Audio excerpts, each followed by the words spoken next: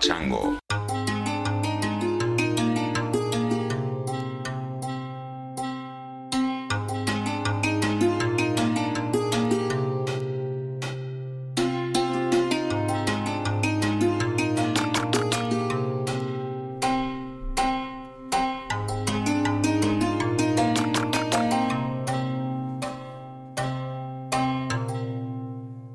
Hey kiddos, how's it going out there? Coming to you Sunday, February 4th from Crestone, Colorado, where it snowed like a motherfucker the last few days. Probably got 2 feet of beautiful snow outside right now. I included a photo of Scarlett Johansson buried under snow in the recent newsletter that I sent out. So if you don't get that newsletter, that means you are not subscribed on Substack, which you can do for free. Just go to chrisryan.substack.com and plug in your email, and you'll get a monthly update from me, just sort of saying these are the episodes that are coming soon. These are some episodes that have posted recently, some stuff I've written recently, and whatever else goes out, occasional emails. I'm doing a brain dump, I call them, just stuff I've seen or read, or videos I've seen that are cool, or movies I've seen that are cool, just sharing the wealth.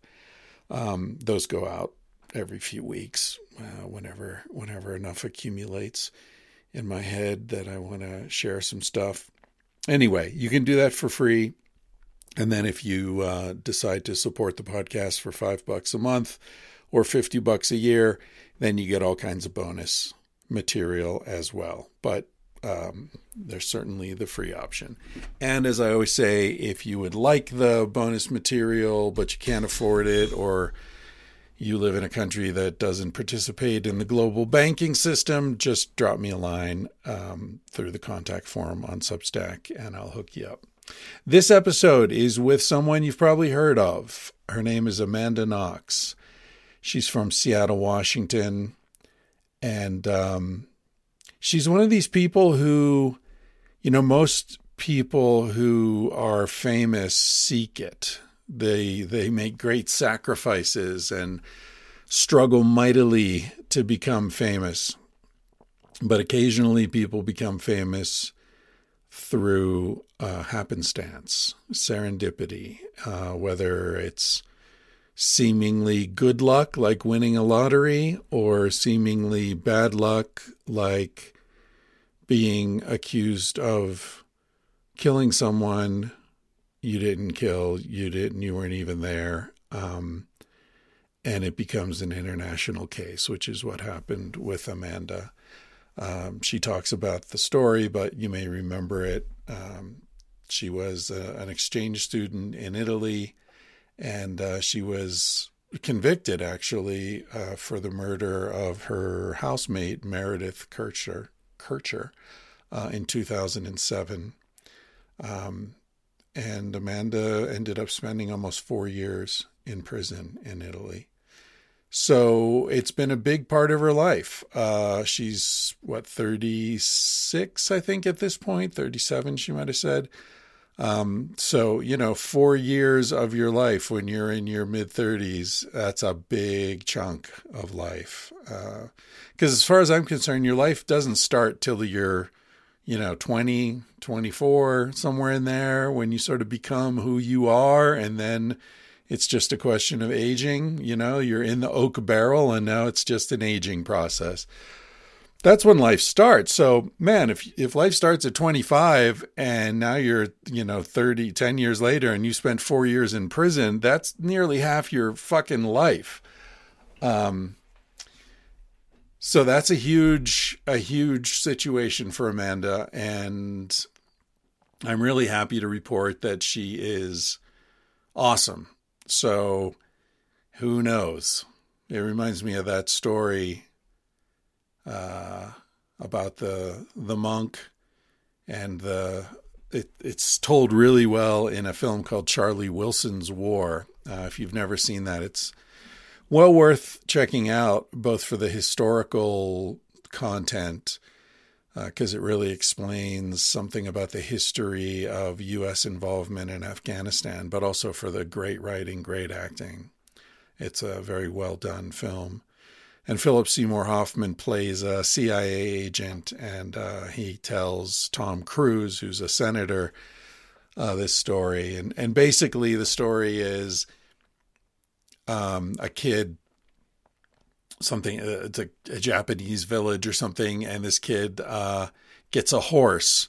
And everyone says, "Oh, this kid's so lucky. He got a horse." And the monk says, "We'll see." And then the kid falls off the horse and breaks his leg. And everyone says, "Oh my God, this kid's so unlucky. He fell and broke his leg." And the monk says, "Well, we'll see." And then war breaks out and all the young men get recruited and sent to war, except this guy, because of his broken leg, he can't go to war. And everyone says, "Oh, you're so lucky you didn't go to war when everyone else had to go and risk their lives." And the monk says, "Well, we'll see." And so you get the gist of it. I won't keep going. The point is, things happen to us that seem like really good luck or really bad luck, and then later we look back and say, it looks different now. We never really know at the time. Milan Kundera writes about that in The Unbearable Lightness of Being, how we really can only understand our lives in retrospect. While we're living in the moment, we don't know, is this a good thing or a bad thing that's happening to me? It feels horrible, but maybe it creates depth in me. Maybe it creates compassion. Maybe it puts me in a position of wisdom that I wouldn't have had without this seemingly horrible experience. We never know until much later. And even then, sometimes we don't know. I look back at things in my life and I don't know, was that good, bad? I don't know. I don't know. I know how it felt at the time, but in retrospect, I don't really know how to judge it. Anyway, Amanda, awesome woman, smart, funny, kind, compassionate. Just a real pleasure to speak with her. And I'm really glad to bring this conversation to you.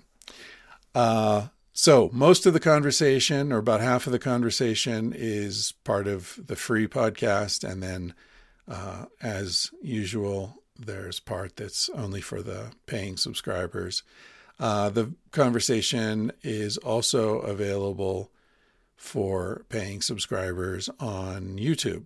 So that's part of the bonus content, that you can watch the conversation I had with Amanda. And I'm just sitting in my normal dingy little office space here, but Amanda has a very cool studio with shag carpet and neon signs and all that, where I guess she records some of her sessions for her own podcast. All right, without further ado, here's my conversation with Amanda Knox. Thanks for listening. Those of you who are listening to this podcast on audio only, you are not seeing the white shag carpet, the yellow sofa, the neon sign, and Amanda's blue. This is all like very basic colors. I like this. This is Yeah, very primary. That's not even primary. intentional. That's the word, primary colors. So, Amanda, thank you for doing this. We've been sort of going back and forth for a while because you agreed to do the podcast over a year ago. I don't know when it was. Yeah, and then Um, we lost track or something. well, because I mean, I didn't want to do it online because I really wanted to meet you, and Mm, I find part of what I love about doing the podcast is it gives you an opportunity to meet people that you're fascinated by or you admire or whatever. It gives them a reason to sit down with you for a while. And I go to Seattle pretty regularly on these van trips. So I thought, well, let's just save it. I'll go to, I want to see Dan Savage, and, yeah. I have some other friends in Seattle I'd like to reconnect with. And but for many reasons it didn't. I think you had a baby somewhere in there. Oh yeah, I've been having babies a lot these days. Yeah, you've been pumping them out like an Irish woman. Yeah. Not like an Irish woman, thank God. I Not was yet. not I'm like yeah, I think we're probably done with two. Yeah. But you never know, and oops might be around the corner. I just Is hope that I what you can would name the third child? oops, yeah, probably. We do have very unconventional names, but that does like follow. First one's called, Eureka. Aspiration. Oh, Eureka, really? Yeah, these actually oops would be perfect because we decided that we were going to name our kids based upon like things that you would exclaim. So Yeah. like Eureka, we had a Eureka moment. We were like, oh, Eureka would be amazing for a That's little a girl's name, beautiful and it name. worked Yeah. out. So Eureka is Wow. her name. Then we were thinking about baby number two, who's 3 months old at this time. We found out it was a boy. So we decided, okay, what's a boy name? And we were thinking of like Bravo or, what Shucks. was it? Shucks. You were sort of giving him a personality type by naming him Shucks. But we ended up naming him Echo. Oh, And Oops would be perfectly in line with wow. Those are beautiful names. yeah, thank you. Yeah, I have like a little, amateur comedy bit I do sometimes because I'm so bad at remembering people's names. And so my shtick is, but it's not my fault. It's because names don't mean anything in our culture. Mm, I mean, totally. it's totally it's like what could be more meaningless than like, Bob. Right. You might as Bob. well be person number 362. Exactly. Or just three, because it's Yeah. just Bob, There's not even a six and a two. It's just Bob or Lou.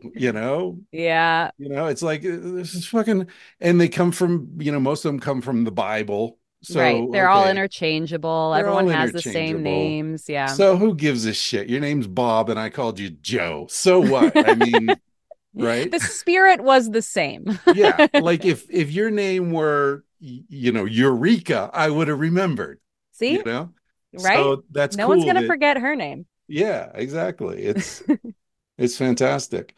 So anyway, listen, thank you for doing this. I know you, I mean, you're someone who is famous by accident, which I think is a really Yeah. interesting status to have in a culture that worships fame.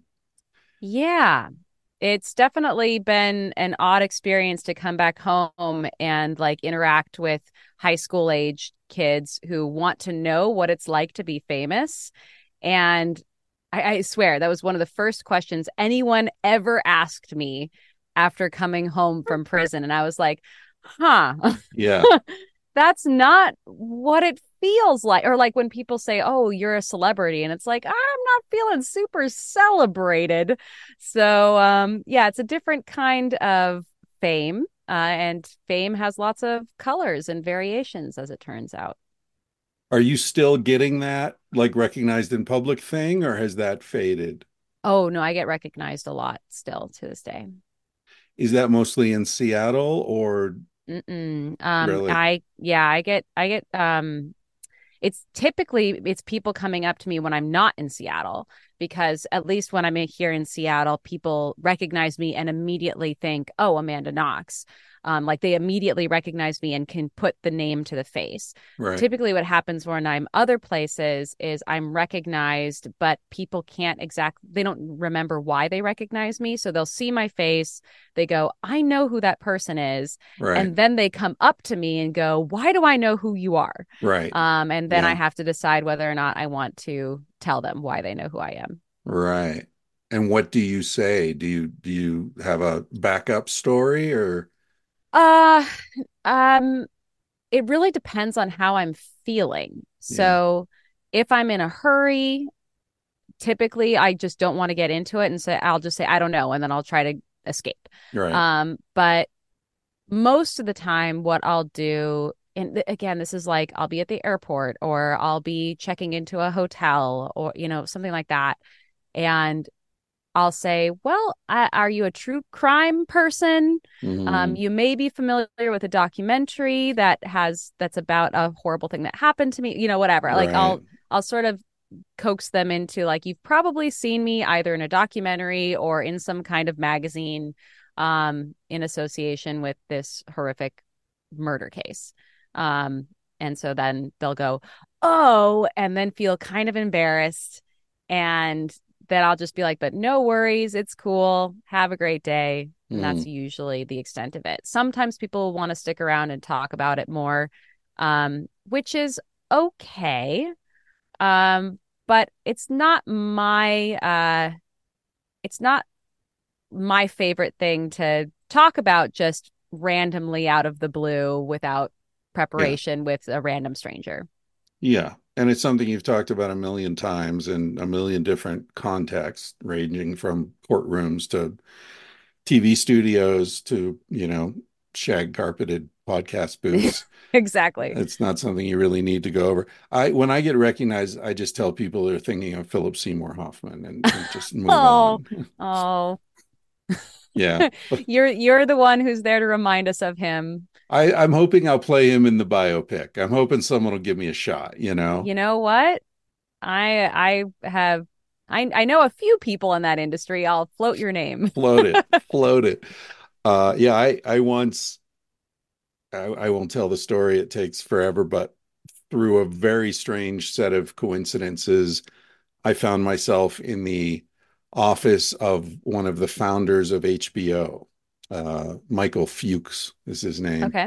And I was for a brief period after Sex at Dawn came out, I was being pitched as the Anthony Bourdain of sex. So Hey, I that's was, not a bad thing. yeah, A little I, bit here, a little bit there. Let's go around. Let's check right. it out. That was the idea. I was just going to go around the world and, hey, this week we're in Bangkok and we're going to, And we're gonna bang some cock. Um, yeah. So anyway, I found myself in this guy's office. As soon as he walked into the office and looked at me, he said, "Well, I know who's going to play you in the movie." And I was like, "What?" He said, "Philip Seymour Hoffman." I was like, "Oh, right, hey, TV." there are excellent actors out there, and he is an excellent actor. So, Oh, he's a great actor. Not a particularly good-looking guy. I'd rather oh, be recognized as like a bad actor, but Brad Pitt, I'll take what I get. Anyway, yeah, so fame. Interest it, fame is such a weird thing. Um I once asked I have a friend who's he's famous and he's rich. okay, And I said that to him, helps. yeah.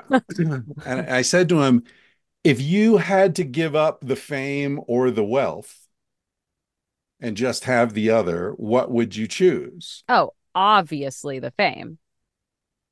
He said the wealth. What? Yeah. He's crazy. Why did he say that? I want to He's know the answer to that. because he said lots of people are rich, but not as many people are famous. And it's the fame that gets me invited to truly interesting situations. He should just get a podcast. I think he actually tried and failed. He was one of the first guests on my podcast. He's a famous medical doctor named Andrew Weil. Oh, okay. Yeah. Big beard, Yeah, Santa totally. Claus.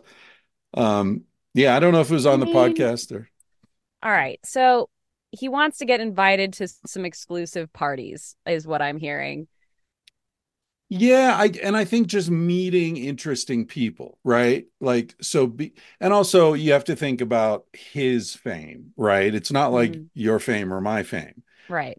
His fame is, leading expert on alternative health practices and, Chinese and Ayurvedic and all this kind of stuff.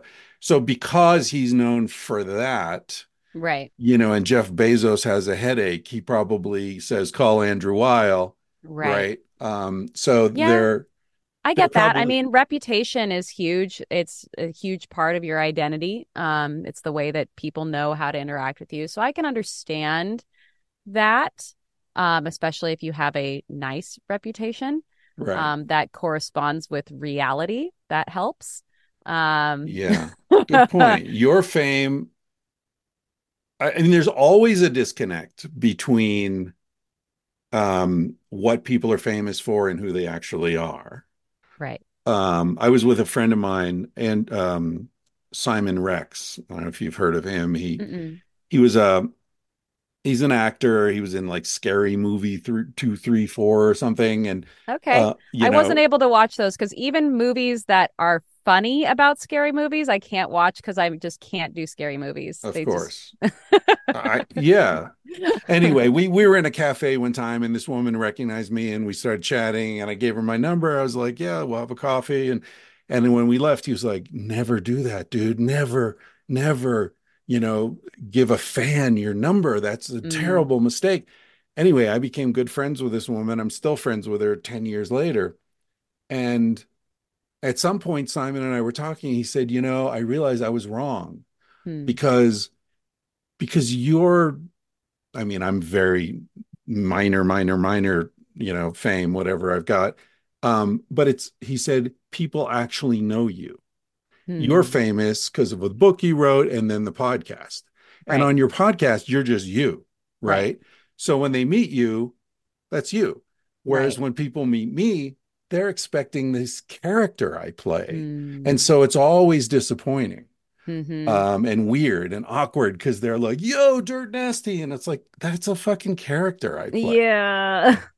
And so your situation is similar in that people have this image of you that's based on false accusations in the first place, and also something that happened, what, 10 years ago or more? Well, I'm 36 now, and I was arrested when I was 20. Right, So, it all started 16 years ago. It took about 8 years to play itself out.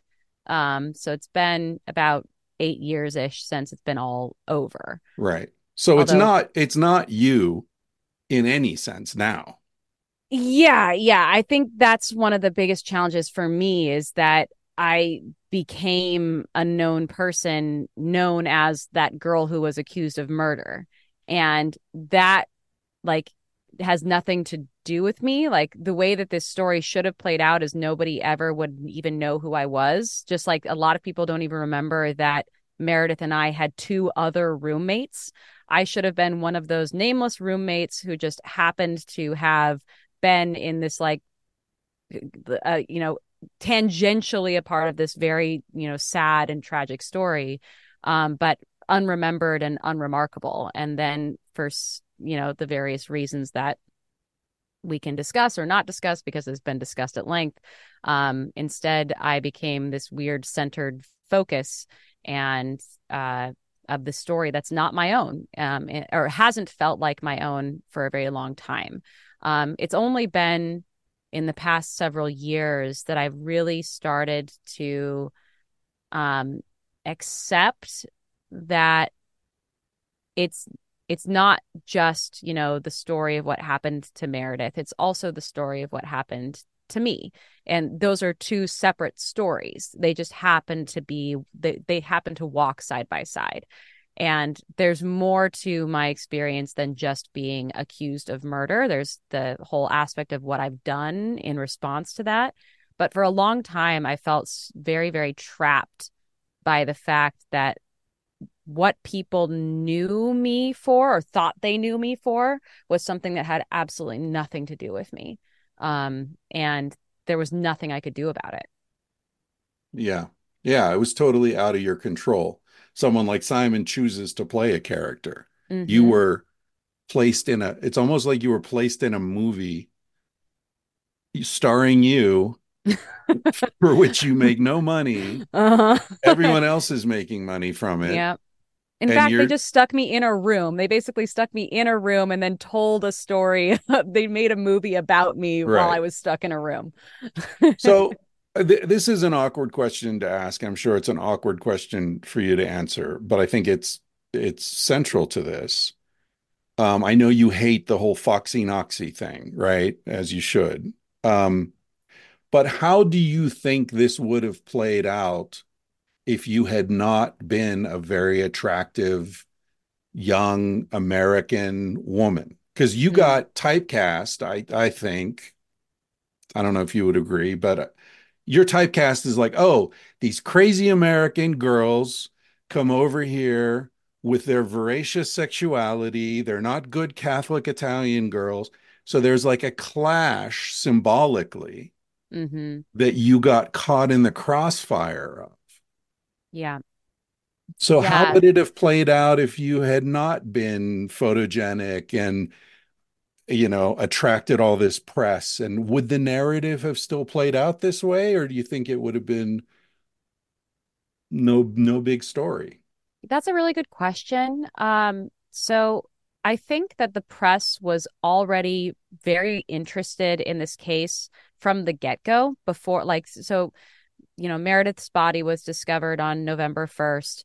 I wasn't arrested until November 6th. So there was this like 5-day gap where a lot of things happened, and a lot of them had to do with there being already sort of international media attention on this particular murder case because Meredith was an attractive young woman. Okay. So there's also the question of if Meredith wasn't also an attractive young woman, would this case have become the thing that it was, this monster that it was? And I think part of the answer is no, I don't think it wouldn't. I think the fact that she was a very young, attractive young woman who had everything going for her um, made this case from the beginning of international interest. Would that interest have prolonged itself for the years that it's gone on? Would it have been turned into a Netflix documentary? Would it, I don't think so. I think that the minute that I became arrested, that I was accused, and suddenly it wasn't just a beautiful young woman is murdered, it's now a beautiful young woman is murdered by a beautiful young woman. That became this toxic, irresistible story that this, no media, uh, be it, the tabloids or the legitimate news media could resist. And as long as the case was going on, and these cases take a long time to resolve in Italy just due to its judicial system, it just went on and on and on and became this this endless, seemingly endless desire for what turned into Foxy Noxy content, where Right. people just wanted the latest Foxy Noxy headline and were, tripping over themselves to even make them up so that they would get to be able to sell that story. Yeah. That's really, it's amazing how these things that we think are advantages so often turn toxic. Mm. Physical beauty, right? Mhm.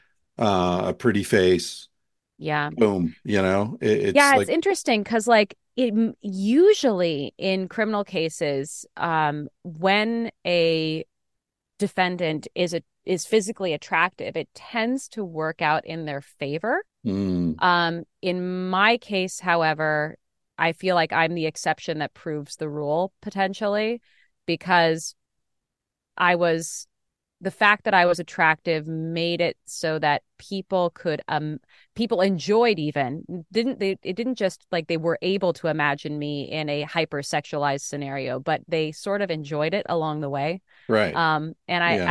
I got like this vibe throughout the entire time that I was going through this, that there was like not just, macabre interest in this case, but there was also pornographic interest in it. Right. And it Right. just felt really gross the entire time.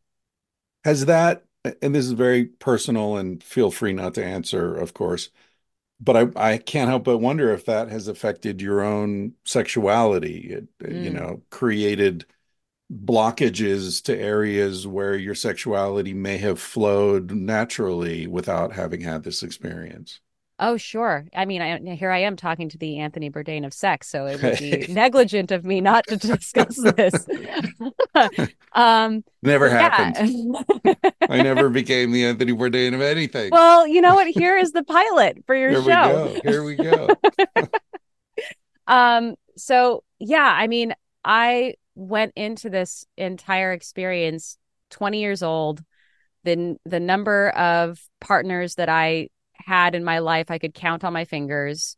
I had very limited, I mean, I not no experience, but I definitely had what I think of as limited experience. I only lost my virginity when I was 18, not when I was, younger in my teens or whatever. Um, and I didn't really go into this experience with a sexual identity. Like I didn't, if someone had Mm, asked me, "Oh, what do you like? What do you not like?" I would not have been able to tell them. mm, I would have no idea what to say. And in fact, I remember back in college, one of one person I was dating asked me if I had any like sexual fantasies, and I didn't. I didn't. I felt so embarrassed to like I even just made something up. I was like outside like camping or something, and he was like outside. I like bugs crawling on my I skin. guess I don't know. Like, let's go camping. That's so funny. That's like a pilot in itself, right? Like you just make something up. I don't know. Like, I don't go onto Pornhub and have a very like Yeah. specific search I'm Like, yeah, looking for. I don't know. whatever. Chef's choice. And then I go into this experience and like I'm immediately put in prison where I am locked away, and I think that I'm probably going to, well, as soon as I'm convicted and sentenced to 26 years, I'm anticipating, I like sex was like the least of my worries about things that I had to grieve. The thing that I was really grieving was the loss of the opportunity to have a family. That's Mm. something that I really like. Here's a sex fantasy for you. I wanted to be a mom. And like I that's something that I had always dreamed about. A MILF And or just a mom? just a mom, although my husband says that I'm now entering MILF territory. um Congratulations. Thank you. Yeah, so I wanted to be a mom, and that's what I was grieving. I was not thinking about, I'm never going to have sex again in my entire life. So yeah, and then I come out of prison and I'm defined as Foxy Noxy, this, femme fatale who orchestrated a sex orgy that turned into a murder orgy. And just the imagination that people had that and their own sexual fantasies that I felt were being projected onto me Yeah. made me feel very self-conscious, very trapped in those first few years when I was first released from prison, but I was still on trial. Like I didn't even make new friends just because I just didn't know what other people thought they thought about me. And even that proved to be not even fully safe place for me to be, because in the meantime, while I was, gone and away and going through this horrible experience, people that I had known even before going to Italy had their ideas around me sort of transformed, and I became an idea in people's minds, not just for people who didn't know me, but even for people who did, at least before, because, I became this like icon of injustice for a lot of like for some people who knew me even before. And I felt like I remember somebody who I was friends with, like, back in school kind of thing. I hadn't seen in several years or whatever. I came home and we were chatting, and he told me that he thought that I was the reincarnation of Joan of Arc. And I was just like, oh, no pressure, just the reincarnation of Joan of Arc. Like, and again, like I felt that sense of like people are sort of projecting these ideas onto me, whether they are sexual or otherwise. So, finding my way back into a sex life and into intimate relationships was fraught for Yeah. me. Not At the even same, back into, right? Like just yeah, into. just into it all. Yeah. And I feel like that has led me to be, on the one hand, cautious at times, and on the other hand, reckless at times, because I felt so at at times I felt very repressed. Like I remember I was advised never to go like out in public, like to a bar or something. And I remember feeling really rebellious at certain, like I absolutely did not And like, I just did not go to bars, and I did not meet people, and I did not go on dating websites, and I just did not. No, no, no, no, no. But then, like, every once in a while, I would feel just like, oh, I'm so sick of just being stuck in my apartment, not talking to anybody. And then I would just go to a bar, and I would feel like on edge the entire time because I like both wanted somebody to talk to me and was terrified of somebody talking to me. Um, Mm. and I only just got lucky in my life that I was able to meet my now husband the way that I did, um, which we have a really sweet meet cute story. And he's always been incredibly kind and thoughtful as a partner to me. Um, Kind of shockingly so, considering how particular my experience is, but he's a very good communicator, a very good listener.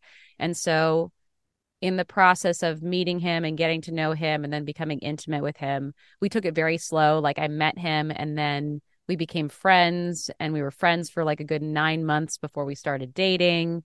And, and then things went from there. That's Um, great. That's yeah. really great that you met someone who has the capacity to,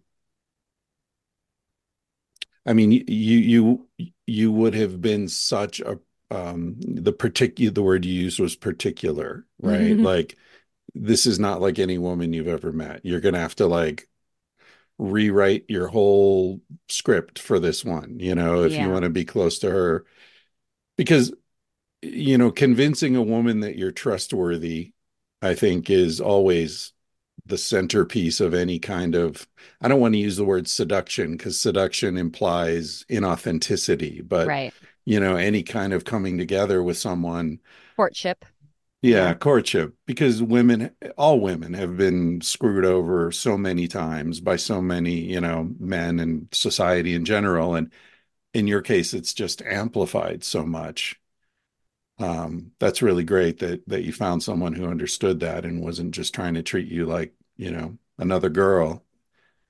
That would, Yeah. And here I am, like, terrified that anybody that I'm going to meet is going to just take pictures of me while I'm in a, mm, vulnerable situation and sell them to a tabloid, or oh, who geez, knows I what didn't they're even going think like. about that. Oh, Yeah, yeah. Oh, yeah. I thought about all those things. right. Yeah, yeah, that's crazy. Um, Here's a weird question for you. Before you met your husband, hmm did you ever think about getting in touch with the Italian guy that you were seeing at the time all this went down and have this like cinematic love Oh, a story? cinematic romance love story.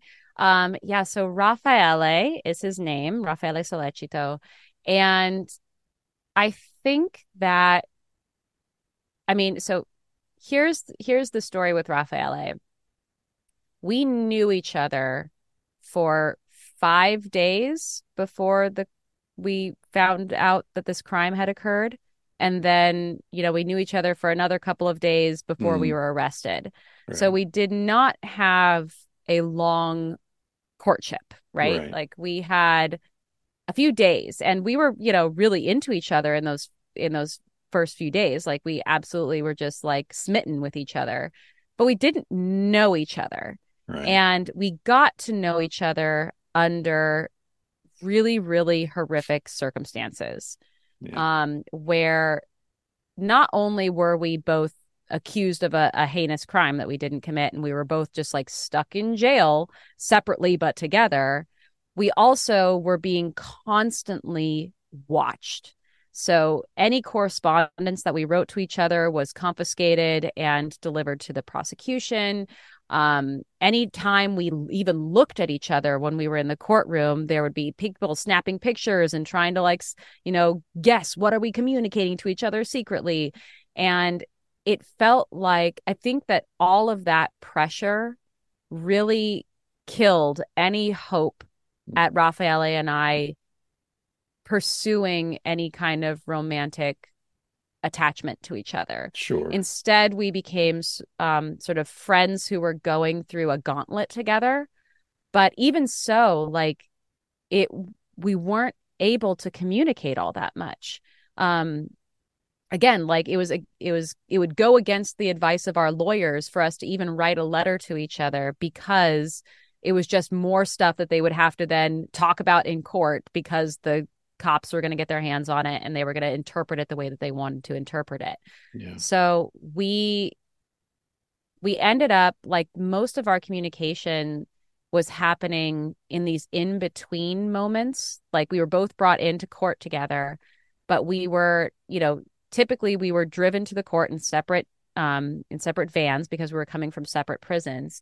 And the only time that we would have with each other in private, in quote private, was when we were put into cells right next to each other, um, before being brought into the courtroom. So we were brought in from our separate vans, and we were put into these two separate cells that were like downstairs in the courthouse, like in the basement. And they were not cells where we could even see each other. There was a brick wall between us, but we could talk to each other. And we would just say things like, "Hey, how are you doing? Like, hang in there.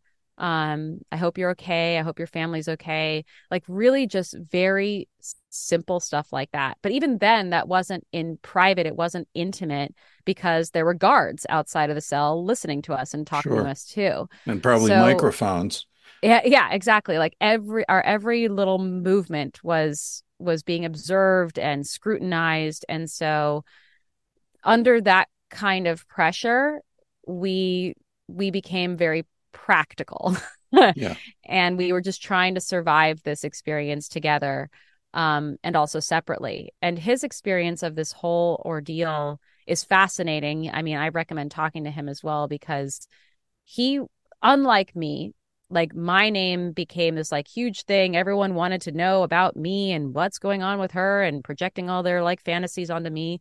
And no one really seemed to care about him. He was just kind of there because he was my alibi. Um, and so he talks about it as if he was Mr. Nobody. Like, nobody cared about him and his lack of criminal like history and his lack of motivation in this crime. Like, all of that, nobody seemed to give a shit.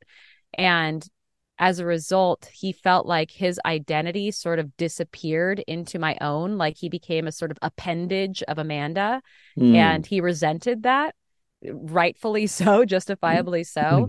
Yeah. And so coming out of this experience, when it was finally over, I mean, he was the first person that I called. Like, as soon as we got, as soon as it was, "They're acquitted forever, blah, blah, blah," like, I called him immediately, just like tears in my eyes, like, we're done, we're free, it's over, it's over. He was celebrating with his family in the US, or in Italy, while I was in the US. Um, and then it was like, God, now we can just have our lives again. But of course, we couldn't just have our lives again, because our lives were forever transformed. And I could not go back to being the anonymous college student, and nor could he. Um, and I think we've been grappling with how, and he has been grappling especially with how a chance encounter with a pretty girl in a college town turned into this in, this incredible experience in his life that has forever changed him and will forever, you know, dictate the boundaries of his life in a big way. Do you know what's going on with him now? Yeah, actually, I was just texting with him this morning, because there's a U.S. like exoneree registry that sort of tries to track all the wrongful convictions in the U.S., and they're starting one in Europe.